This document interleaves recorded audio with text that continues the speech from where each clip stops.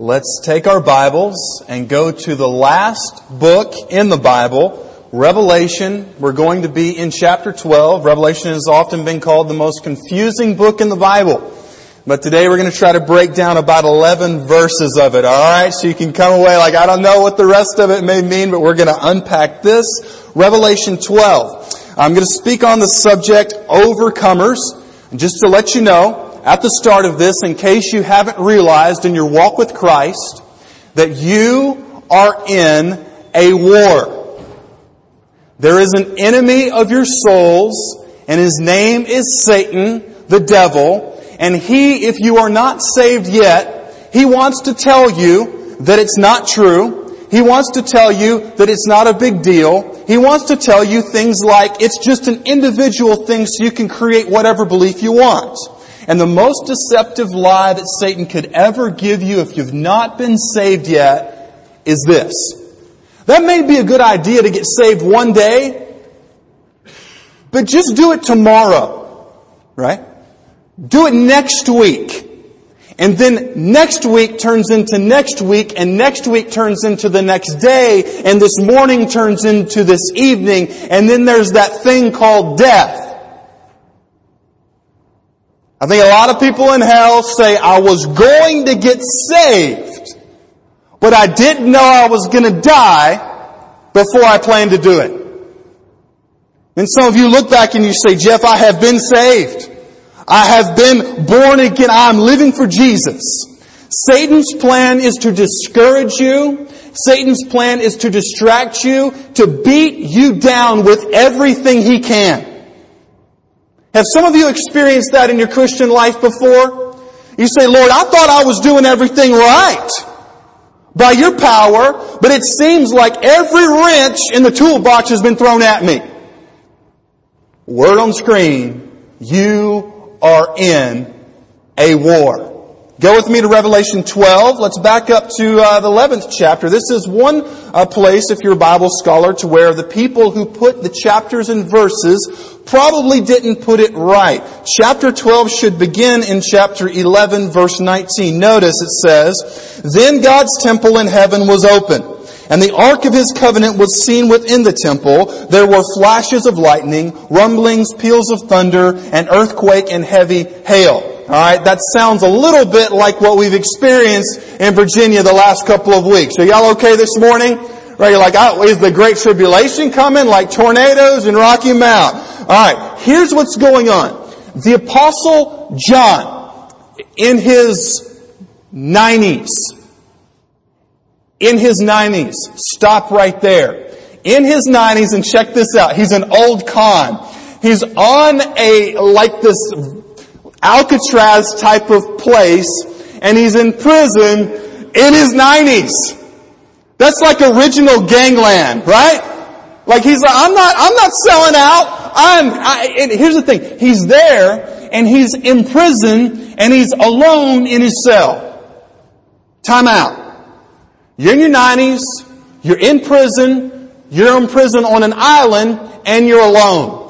Wouldn't most of us say that situation may just have like a happy ending of passing on soon? Say, Jeff, you're not supposed to say stuff like that. Hold on. I think that the Bible right here, the fact that Revelation was given to a man in his 90s in prison alone is the greatest revelation in all the Bible of what would happen in the future. So no matter your age or your health, never say that God can't use me. Are y'all awake? Never say that. If you ever feel used up and tired and old and I don't know, like just feeling that, look at Revelation. So, this is the picture. He's there and God gives him this picture. Notice chapter 12. This is when it begins to get very interesting. And a great sign appeared in heaven, a woman clothed with the sun and the moon under her feet, and on her head a crown of 12 stars. I put notes here in the bulletin, like cliff notes for what this stuff symbolizes. Right there, verse 1, the woman with the clothed with the sun, the moon under her feet, a crown of 12 stars. What almost all Bible scholars say this represents is the nation of Israel. Genesis chapter 37, verse 9, Joseph has a dream, and it's basically the same picture. The 12 stars represent his brothers who would bow down to him, and so forth and so on. Verse number 2. Here's where it gets even more interesting. She was pregnant and crying out in birth pains and the agony of giving birth. So this represents, verse 2, the historic persecution of Israel. Have you ever wondered, when you just look at the history of the world, why this one Semitic people group, not very big in stature or number, continually is kind of like in the bullseye of all of these tyrannical empires? Have you ever wondered that?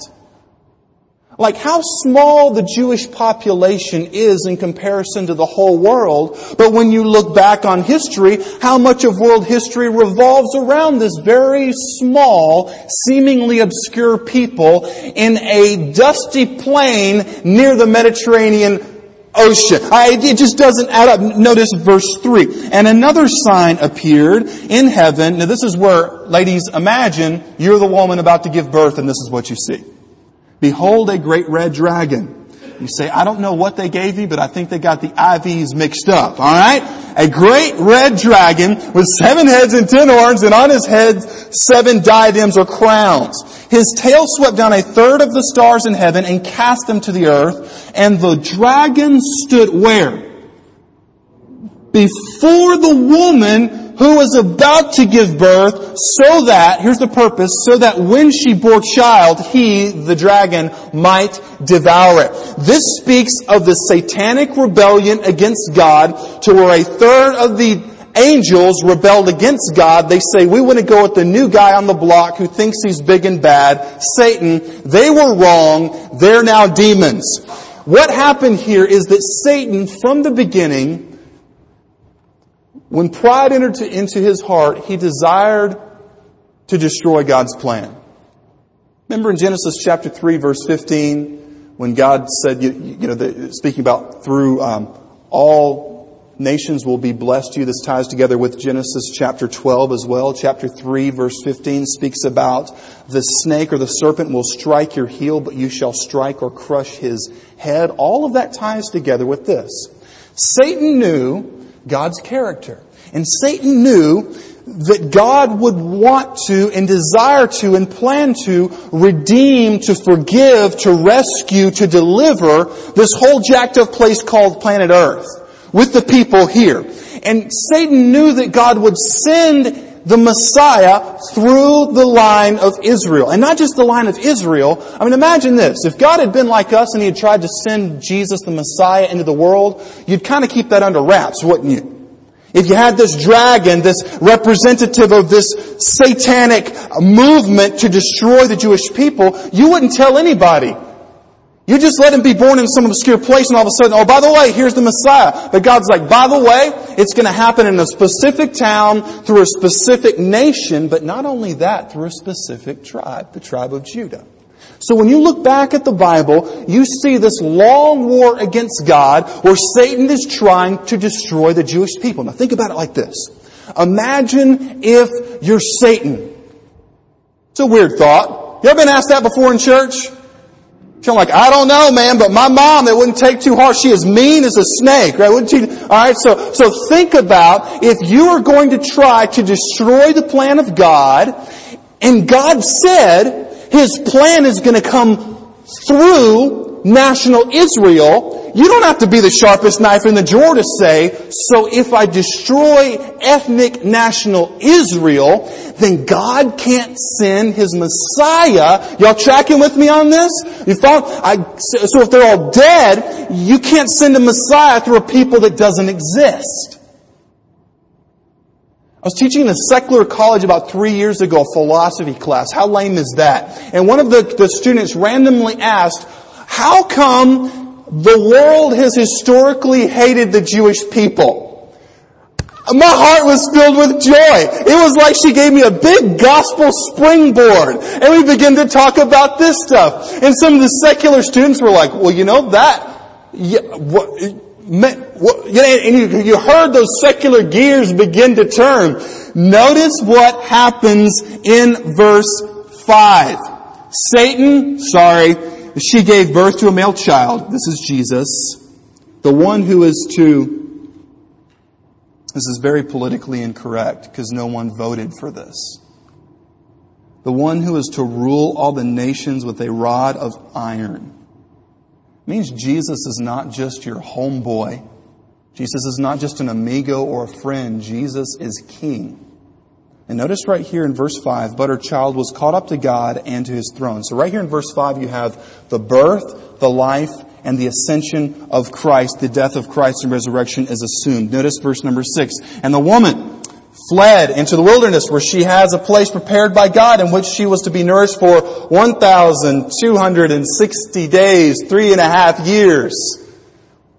This goes forward to the Great Tribulation. Now it goes back in verse 7. Y'all still tracking with me on this? We're going to get to the best verse here in just a sec.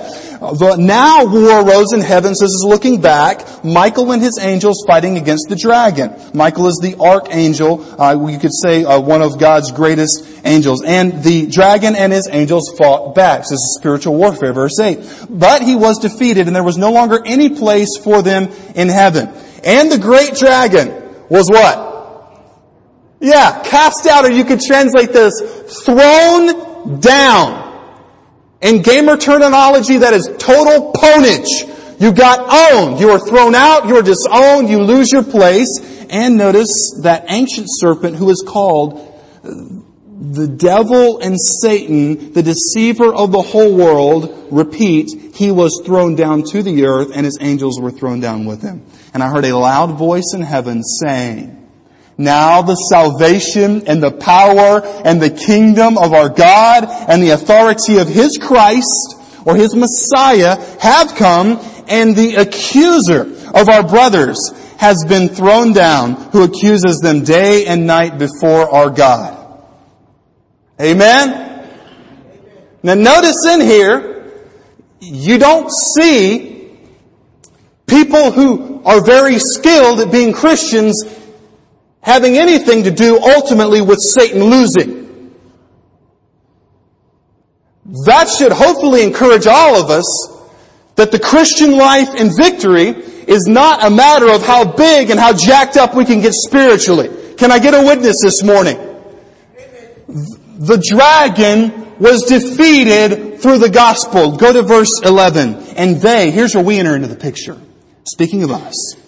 And they have conquered him, Satan, by what? Number 1, the blood of the Lamb, by the word of their testimony, and they loved not their lives even unto, or even in the face, or even to the extent of death.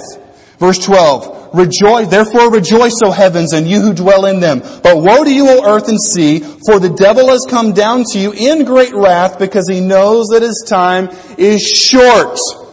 The tribulation, which is another sermon for another time, will be the closest thing that we could ever imagine like hell on earth. The power of hell cannot stop the power of the gospel and a life that is committed to Jesus Christ. That's the driving thought of this passage. Notice verse 11 again. The first key to victory here is they overcame him by what? Somebody help me out. The blood of the Lamb. This refers to the sacrifice of Jesus. You ever been, cut before? You look down. My brother was working on a film set this past week. He was actually doing, some of y'all know my brother, he was actually doing real stunts for a real movie. Isn't that cool? Right, I'm like, I know him. So when I go home and I ask him for his signature and all that stuff, but he actually was going along, he came into some glass, I don't want to gross everybody out, but he had a really bad cut deep into his arm. So you know what he did as a guy, you take a picture of it and you put it on Facebook so the world can see it, like here's my wound and here's my bandage, right? Kind of like one of those manly things. If you've ever been cut before, if you've been around blood, you notice that there's something very unique about it. And if you and I could take you ever wanted to go, this may be weird for some of y'all if you're extremely serious, but you ever wanted to go back and travel in time? Not so much to travel back in time to kick your own tail when you're in 8th and 9th grade and be like, what are you doing? Not one of those, but like actually go back in time and observe great things that have happened. If we could go back in time and we could see before Jesus came, the Hebrew people, when they went to the temple on the Day of Atonement, and how everyone would be utterly silent, even the kids, and they would look as they brought those goats up, and one would be killed. The blood would drain out. And the other one, the high priest would take his hands and he would put his hands on the head of that animal, and it would be cast out. It would be, shooed away. And it was like the scapegoat. And then when the common people came to sacrifice, they walked a little lamb up. Didn't know what was going to happen. When they brought it to the priest, and they saw the sacrifice, and they saw the blood drain out, it was a reminder to them that sin produces death. And if we had been back there and we had been very poor, we would have taken a couple of turtle doves, which that's what Jesus' parents brought to sacrifice. And you just take this dove that wouldn't hurt or couldn't hurt anything, and you take it in, and the dove is sacrificed, and you see its blood drain out. Then maybe someone next to you, they're praying, and kind of like that solemn, that serious moment, and they say, one day, God will send the Messiah who will pay for our sins. But they continued to sacrifice because the Bible says, Leviticus, it says that only by the shedding of blood is there forgiveness of sins. And so in the Old Testament, it even says that when you're out or when you're hunting and there is blood that has been shed on the ground, to cover it up. Because it's such a serious thing. When someone gives their blood, they're literally giving physical life. If you can give blood, and you do, praise God for you. If you go and they give you the orange juice and whatnot, and they stick the needle in and you give your blood, think about this verse. That the only advantage that we have against the enemy is the blood of Jesus. Someone who came into the world and who gave up everything that he had to live in a pigsty for someone like me. Are you guys tracking with me this morning? For people who didn't even care. And then one day, we heard the gospel. This is where it gets good. We heard the gospel. Maybe we were a little kid drinking Kool-Aid and a sugar cookie at VBS, right? Or maybe you came to a Sunday morning and you heard the gospel. And it was like the Holy Spirit just ripped away those blinders and you said, that's for me. And you trusted Jesus, the blood of the Lamb. Now think about it like this. When we think about blood, it refers to death, but it also refers to life. The life of the flesh is in the blood. But don't you think that it's in a complete inversion of human logic? That the way that Jesus conquered sin, death, hell, and the grave, the way that Jesus has conquered, if you've been saved, all of your past baggage, is through dying. Now stop right there. I don't know of any warrior, I don't know of any fight, I don't know of any battle where the person won by allowing themselves to... It doesn't make sense. Patton says, and I'm going to give you the Sunday morning version, the way you win a war is you kill them until they get tired of being killed. The way that you win is you don't give your life for your country, you make the other soldier give his life for his country. That's the way you win. But when we see Jesus, He could have called down legions of angels. That's like automatic execution for all of His enemies. But Jesus didn't. Why? Because Jesus was committed to go the distance. And when Jesus died, it was kind of like if you've ever read that book, The Lion, the Witch, and the Wardrobe, or if you've seen the movie, that overturning of the law of death. Aslan, the great lion who could have killed all of the enemies, he went willingly and humbly, and he laid there and allowed himself to be tortured and killed to save the boy Edmund, who had betrayed even his own brothers and his own sisters. But then in the story, and this is like a real story in Scripture, 3 days later, Jesus arose from the dead. Amen? So it's like you get the best of both worlds. Jesus wasn't so tied to life that He says, I love my life, I love my disciples, they're a little slow. If you've ever read the Gospels, you know what I'm talking about. I love, my mother who's here, I love my job, I love ministering to people, I just can't go the distance. Jesus says, not my will, but yours be done. So if you're freed from the cares of life and you die, but then you come back from the dead, you're neither bound by life or death. There's only one person who can do that. That's Jesus Christ. I just want to stop right here and say how proud I am in a non-arrogant way of the grace of God for a church who's going to send people across the ocean to go to a religious country, but a country where a very small minority of people know Jesus Christ in a personal, intimate way.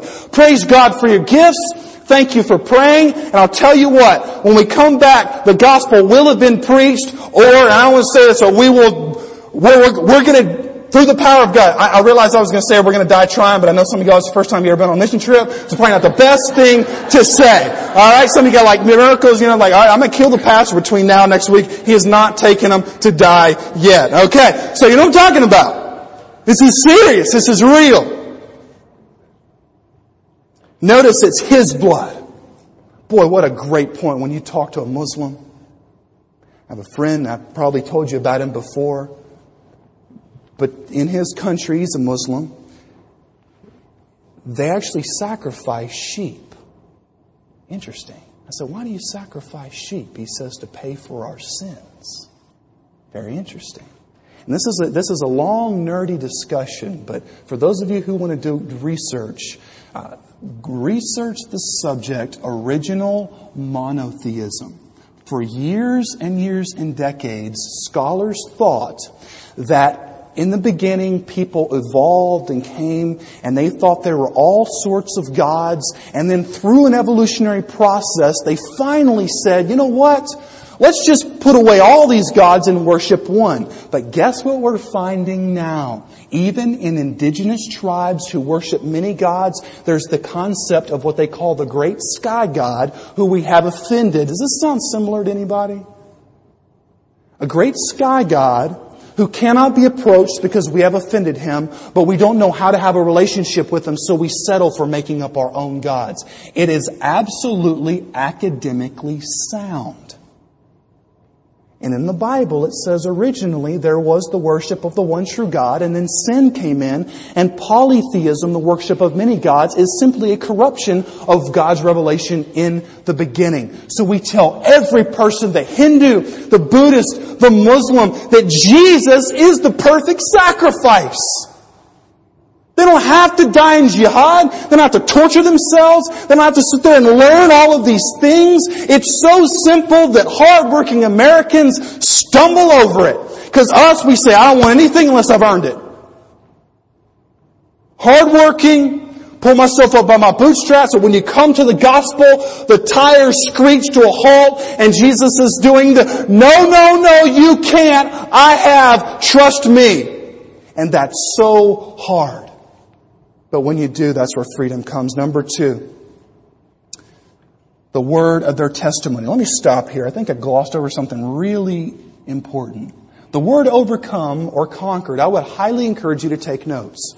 The word in the Greek language, this is very intriguing, is the noun form would be the word Nike. You guys remember back in the late 80s when the Air Jordans came out and people were like getting shot for shoes, right? Like starter jackets and so forth. Like, why? I don't understand. It's like, I got a starter jacket and those cheesy commercials and so forth. I never understood Nike until I looked it up. Here's the picture. Nike in the Greek language referred to the goddess of Nike. She was in the Olympics the goddess of victory. Very interesting. This is actually in the aorist tense. I know all of you came to learn that this morning, right? Like you're totally stoked. You're like, aorist, awesome. All right. It would be similar to our English past tense. So here's what John is saying. He wrote this in the 1st century AD, but he's writing it in the past tense. This has not happened yet, but since God said it will happen, as far as God is concerned, it's as good as done. Can we get an amen? And when they would have read this, these believers under persecution in the 1st century, being thrown to lions and so forth, when they received that Greek manuscript, they, Nikao, Nike! So that means that when the race of my life is won, that I will be able to, through Jesus, conquer and have victory and win. It brought to mind to these original hearers when that runner would go across the finish line and would see the goddess of Nike there holding up victory. It would blow their minds. So next time you see somebody at the gym with Nike, just be like, Revelation 12:11. Woo!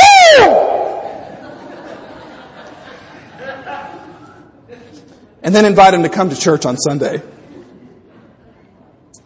They conquered, they overcame him. Secondly, by the blood, first the blood of the Lamb and by the word of their testimony. The word of their testimony. The word, this word, testimony is martyr.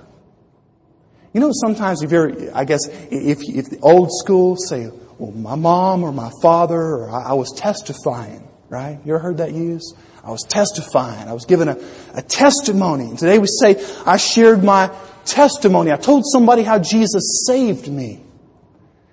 The word for testimony is the Greek word martyro. Don't miss this.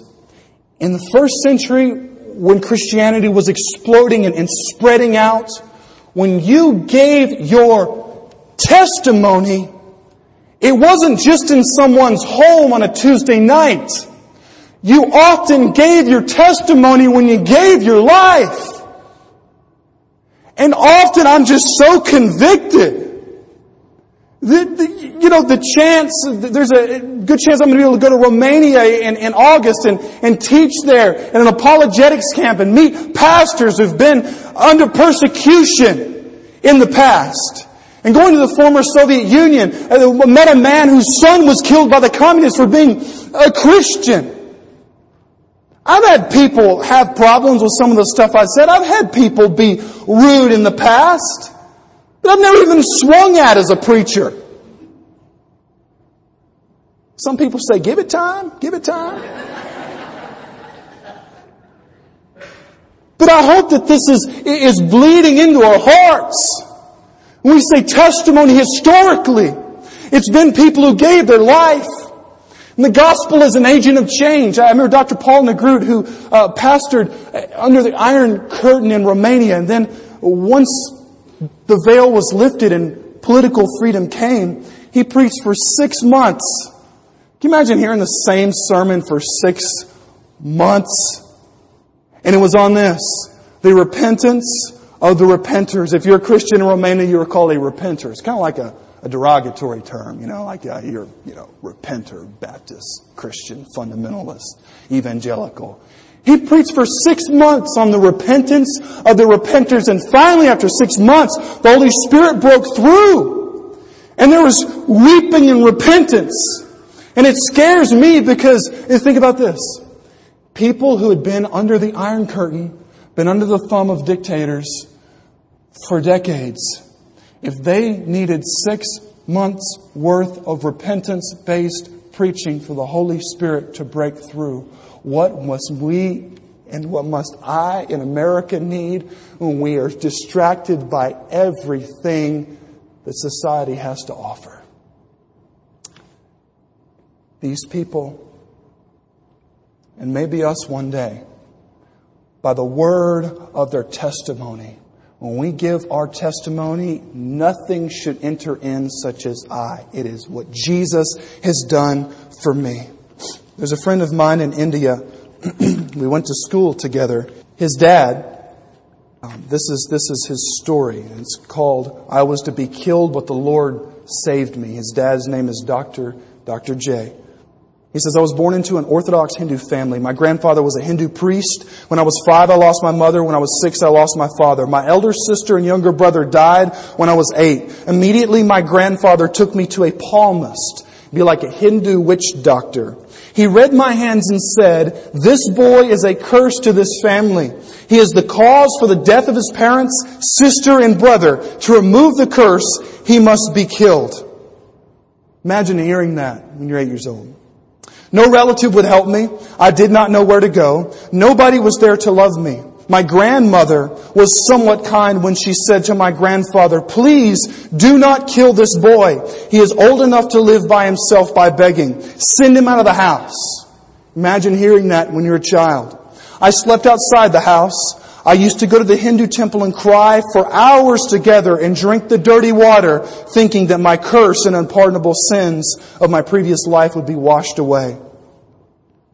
The more prayer I offered to the idol Kali Devi, a Hindu goddess, it's the goddess of blood and violence, the worst thing happened. My youngest brother became a victim of the chicken pox and he died. I used to think about him and cry many times even after my salvation experience because he was gone away without Jesus. This kind-hearted grandmother of mine also changed her attitude towards me. She wanted me to die without food. Unless I made one sleeping mat per day, my grandmother would not give me one simple meal a day. When I became sick, nobody cared for me. Everybody wanted me to die. I used to pray to Kali Devi, Amma Kali Devi, if you do not want to help me, I do not want to live on this earth. Please kill me. A younger sister than me used to embrace me and cry with me. My grandmother told her not even to touch me because I was a curse to the family. I could see tears rolling down her cheeks. Here's where it gets good.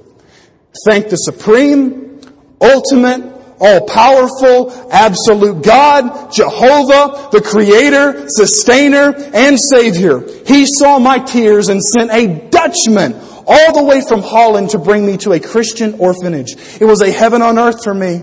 Now this orphanage produced hundreds of pastors, missionaries, and evangelists. I was given fish to eat and taught about the Lord God. I accepted Jesus Christ as my personal Savior. And I was doing my high school studies. I started proclaiming the love of Jesus. High school. My grandfather, check this, original guy who brought him to the witch doctor.